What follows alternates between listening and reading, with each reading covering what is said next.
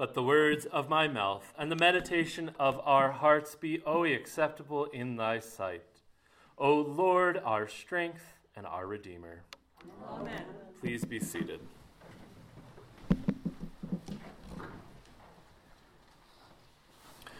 Every Lent, I set up for myself sometimes some very crazy high standards. And I think to myself, this year, this Lent, I am going to do a million things and be super awesome. On the surface, I tell myself that it is for the sake of my soul, for the stripping away of all that is not of God.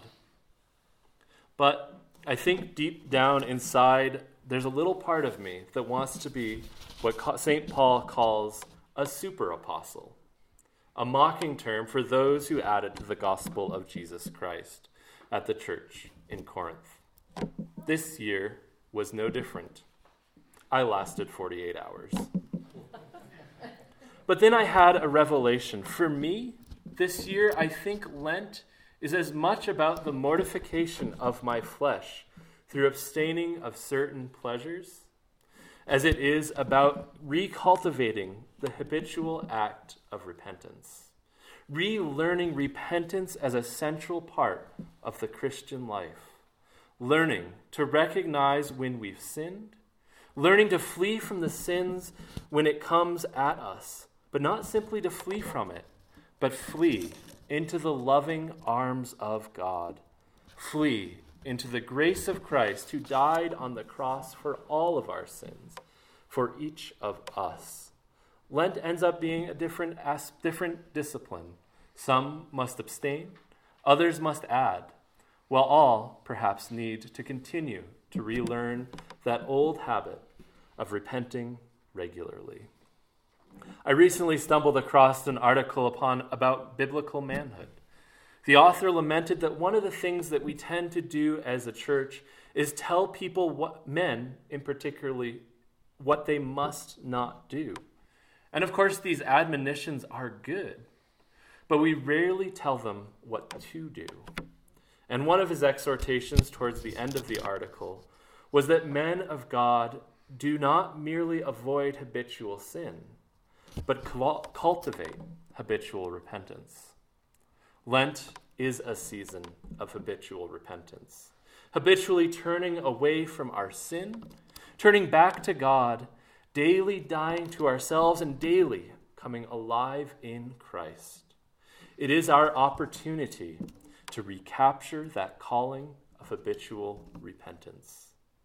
This morning's lesson is hard. And I would be lying if I said when I read it on Monday as I started to prepare that I thought, great, I get to preach on lust, adultery, and divorce. And lying. Perhaps my attitude was not as good as it should have been, because we are privileged to have a lectionary that guides and directs us so that ultimately we learn to submit ourselves to the whole teaching of Christ. Submit ourselves even to those parts that make us uncomfortable. And this is an uncomfortable subject, because chances are lust, divorce, or lack of truthfulness has affected each and every one of us in one way or another. If not all three, at least one or two of them. For we are sinners who are broken and who struggle to allow God to fill every inch of our hearts. And we chase after fleeting things. And so by the grace of God, we must wade through difficult passages such as these. For it is ultimately our calling to fill our hearts with the grace that we find in Christ. We are called to be endued with the Spirit to the glory of God in all things. And now before I go on, I want to say two things. First, I speak as one who has a log in my eye. I do not presume to preach to you as one who is morally perfect, but as one who, like all of us, has sinned, who has fallen short of the glory of God, who has missed the mark we are called to. I have struggled with all kinds of sins and seen my own darkness in my heart. So do not hear me as one who is mightier than you, but as one who has sinned, who repents regularly, who is saved not by my own works, but by the grace of God found in Jesus Christ. Here one who finds Christ's strength in his own weakness. Secondly, as we work our way through this, you may very well find yourself being uncomfortable with this subject. Your conscience may arise and say, repent. And if this is the case, the Holy Spirit is calling you, drawing you back to Christ. This is God calling you to flee from whatever sin it is that you are struggling with. And in that, I pray that you would be reminded of what the Anglican Puritan Richard Sibbes once said. There is more grace in Christ than sin in us. While our sins may very well drive us to our knees, may very well make us feel broken and devastated inside, it is in our brokenness and while we are on our knees that Christ finds us and Christ redeems us. If we feel this sense of sin, if we feel this sense of brokenness, may we also be reminded to flee back to Christ. May that sense also remind us of his incredible mercy, his incredible goodness. May we not despair, but turn back to Christ and ask for our brothers and sisters in Christ's help in running the race that is set before us. Now, you may be wondering, why even bother talking about this? Or perhaps you're thinking, this is uncomfortable. I don't want our unmarried celibate priest to talk about sexuality. But I want you to think about something for a minute. The average American over the age of 15 spends 2 hours and 46 minutes a day watching TV. But this number nearly doubles for retirees over the age of 65 to 4 hours and 14 minutes a day. Now, perhaps some of these shows are edifying, but a lot of what we consume on television tells us the antithesis of the gospel of hope, tells us the antithesis of the message of purity, tells us that we should get what we want and we should get it now. It tells us that the hookup culture that is so pervasive in our world is okay and normal. It tells us that self-centeredness and selfishness is a good way to live, and praise sexual immorality as good, normal, and right. Meanwhile, we might spend an hour and a half or 2, perhaps, in corporate worship a week, and another 2 or 3 hours in fellowship. So we spend 21 or more hours a week being catechized by the culture of the world, and at most 5 hours being catechized by the church. And perhaps, if we're disciplined, a couple more in devotional life. If we do not live with a critical mind, if we are not diligent about how we fill our times, our hearts, and our minds, which is more likely to affect how we think? Which is more likely to form our minds and our souls? Which is more likely to shape our worldview? My friends, we must be on guard on what is forming our minds and aware of how we think through things and what affects our minds, bodies, and souls. And let us not be formed by secular culture, but let us be formed by the Word of God. Be formed by His truth, by His church, and let us fully submit our lives to them, that they may be good and glorifying to God.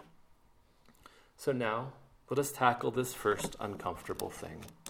Christ says, everyone who looks at a woman with lustful intent has already committed adultery with her in his heart. How we view the other affects how we think of them.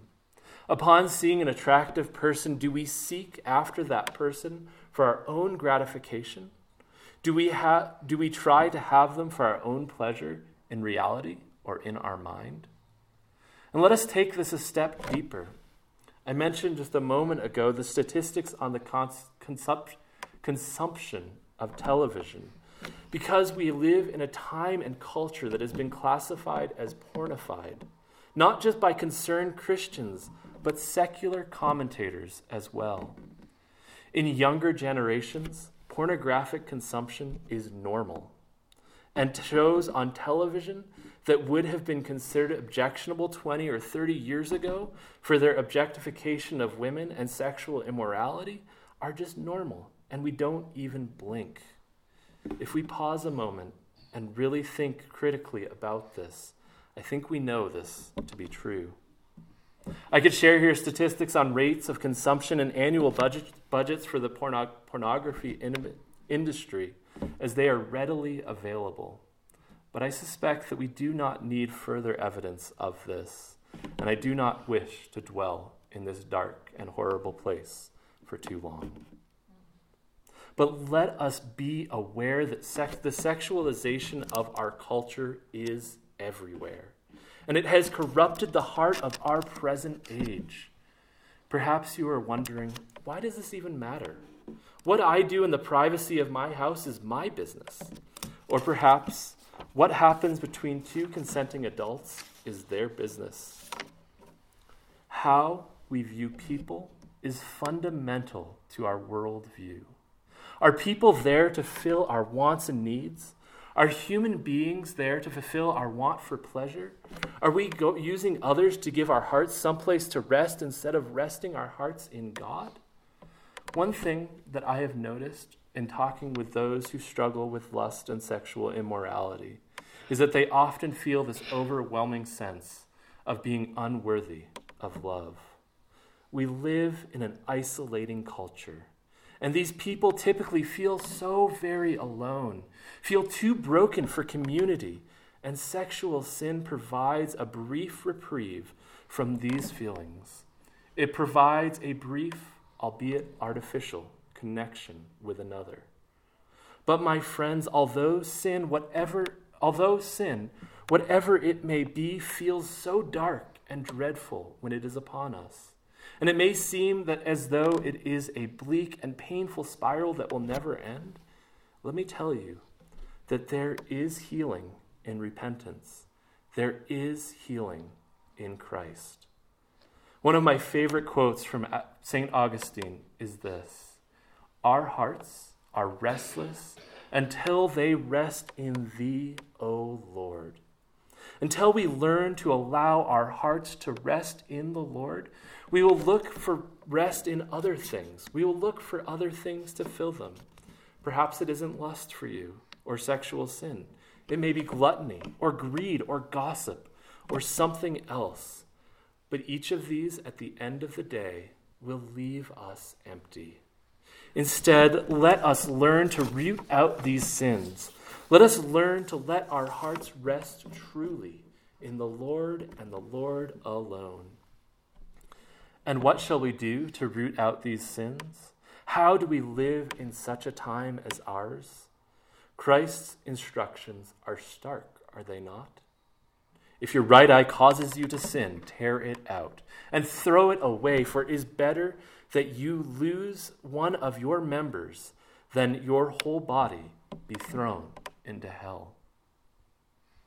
Now, let us not make the mistake of Origen, who took this one a bit too literally, who in fact removed a part of his body because it felt it caused him to sin, and he became hopeless. But with the exception of Origen, no church father or serious theologian takes this commandment literally, but rather as a sharp and stern hyperbole, that we give no room for sin.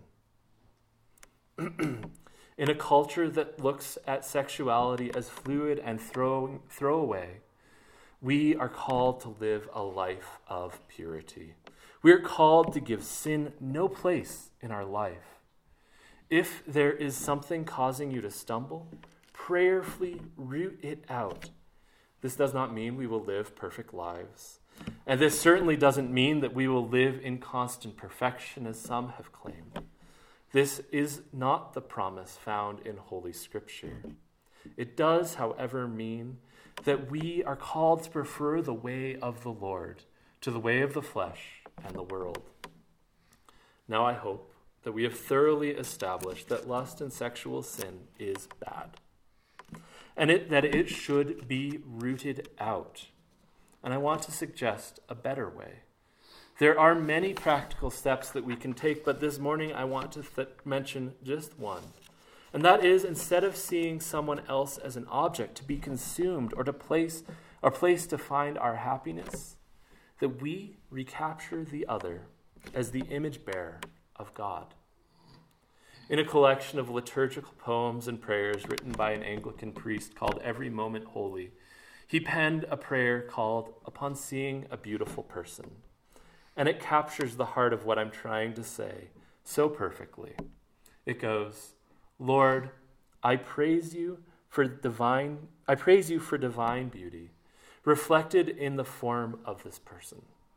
Now train my heart so that my response to their beauty would not be twisted and downward into envy or desire, but that I would be directed upwards in worship of you, their Creator, as was your intention for all such beauty before the breaking of the world. Let us learn to praise God for the beauty that we see, the goodness that we experience, all that is true and wonderful in the world. Not to desire to have dominance over it, not even to make it our own, but let us learn to give thanks to God for all He has done. Now, my friends, the other, the brilliant, the beautiful, the funny, the fantastic, even the ugly and utterly destructive, the clown and the klutz, every single person that we will experience ever, each and every one of them is created in the image of God. Let us ever be mindful of this.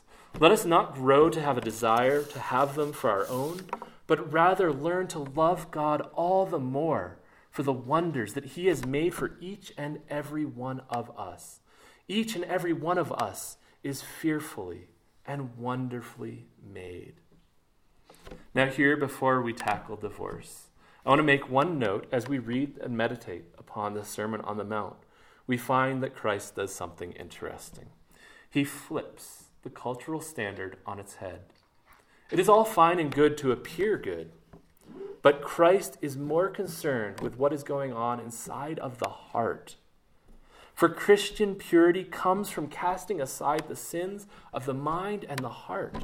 It comes not from simply avoiding bad things or looking good to the world, but with the prayer that God will give us new hearts.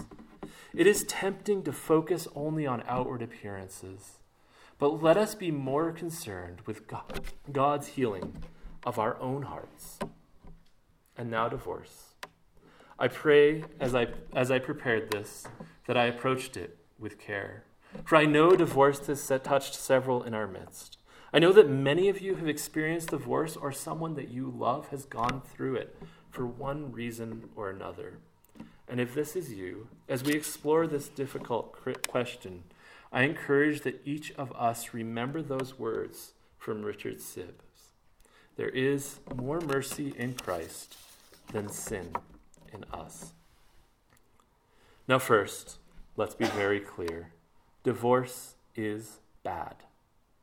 Period. Divorce is not the way that it was supposed to be, and our hearts should break when it happens. Christ makes clear that there is one reason for divorce: sexual immorality. The word is fairly all-encompassing. This can include an affair. It can include habitual, unrepentant use of pornography, and basically anything in between, and that violates the sanctity of the marriage bed. Again, we see a high view of sexual purity being portrayed by Christ. Most theologians, though not all, agree that there are two other biblical reasons for divorce. The first is spousal abuse. I agree. Abuse, like sexual immorality, fundamentally shatters the covenant of marriage, and as such, we should give no quarter to it. Likewise, when a spouse is abandoned by the other, this is a reasonable cause for divorce. In all of these cases, we should take deep and careful care to bear love for the victim or victims and have sharp and strong calls to repentance for the perpetrator. Beyond this, Scripture gives no room for divorce. For some, this may be hard to hear, and for others, perhaps it is a comfort and an affirmation of their past. But in all of this, let us continually be mindful that there is grace found in Christ and in the deep, deep love of him. Next, let's take a moment to talk about why divorce is bad. God created the union of marriage to bring two people together, to bind two flesh into one, for his glory and our sanctification. It is a reflection of God's love for his people. To fall into divorce breaks these bonds, it shatters the covenant, and it kills something that was meant to be good. I think what is best here is if you find these words to be a struggle or they hit close to home, let us spend time to talk privately. Let us dive deep into repentance and the grace of God, for God can heal all wounds. Let us dive deep into his healing goodness, so that he can draw us away from past pains and sin and into a deeper and more beautiful relationship with him. My friends, no matter how dark your past is, please be assured that God loves you. You are forgiven, and there is hope for a brighter future. Much can be said about the painful nature of divorce, but let us now turn and focus on how we move forward, how we can create better and healthier relationships, have better health, for we all come to the table with various brokenness. We all come with past hurts from people we thought we could trust. We all come with our own foibles and fears. Our culture tells us that the foundation of intimacy is sexuality.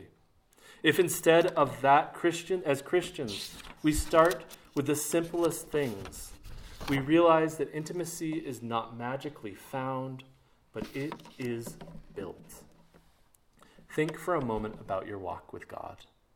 If you never come to church and never crack open your Bible, never pray, what will your relationship with God be like? It will not exist.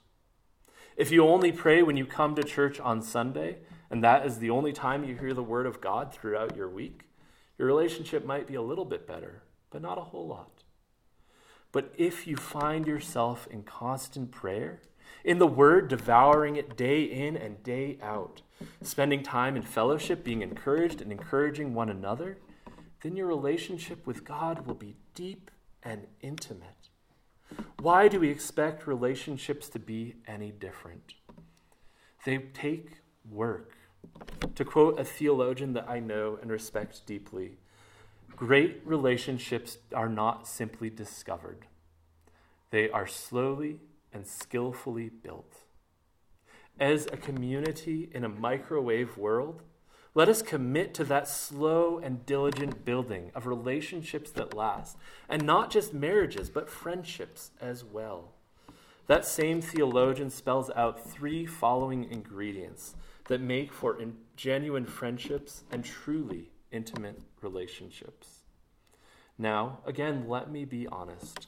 I do not teach as someone who has relationships all figured out, but as someone who knows relational brokenness too well, as someone who has been hurt and who has hurt. But I believe that if we continue to focus on building good relationships within the body of Christ, if we focus on building intimate friendships and solid marriages, the world will be blessed by us. We will grow in Christ.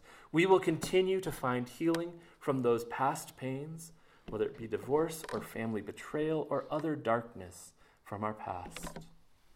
At the foundation of good relationships comes emotional intimacy.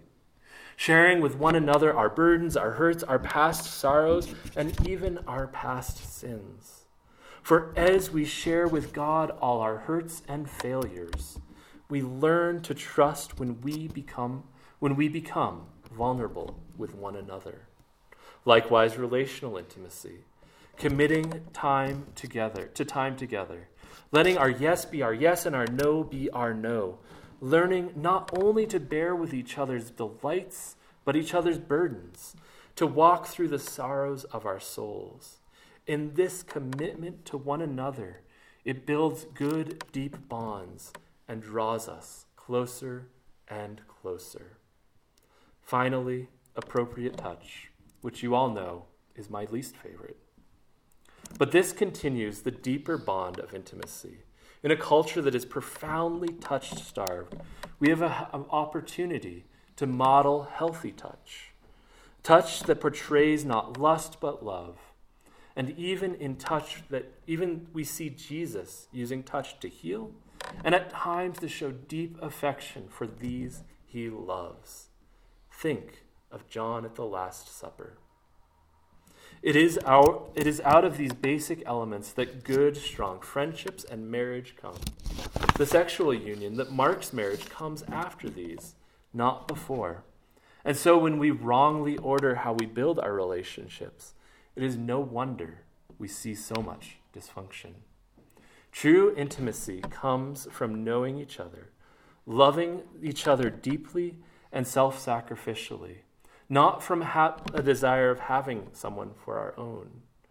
So much could be said upon both of these topics, but I hope that we are encouraged, that we have helped to deepen our hope in Jesus, helped us to turn away from fleeting worldly pleasures and not beat us down, but shown the richest love that Christ has poured out for us. Finally, we must note that Christ tells us to let our yes be a yes and no a no. Much ink has been spilled on this. What does it mean? Should Christians make vows? Should we swear when we are called into court? These are worthy questions, but for now, simply know that the heart of this call is to be honest. If you say you're going to do something, do it. And if you can't do it for some reason, or if you aren't going to do it, say no. Yes, say yes when you mean yes, and no when you mean no. We have covered some hard topics, and I didn't spend nearly as much time as I could have on any of them. And I do not want to weigh you too heavily. Let us seek the holiness of God, and that God has called us to. And remember that for all our foibles and failings, there is grace. I stumbled across this good quote that I'd like to end with. Having a Christian worldview means being utterly convinced that biblical principles are not only true, but also work better in the grit and grime of the real world. Having now started to establish a biblical principled view of sexuality, let us repent from our past sins. Let us turn away from our old way and stand firm in Christ, not because we are better than others, but because we are thoroughly convinced that they are good, because in the nitty-gritty of life they work, because life is better when we live in them, and most importantly, because when we live in Christ's holiness, our lives will glorify God. In the name of the Father, and the Son, and the Holy Ghost. Amen.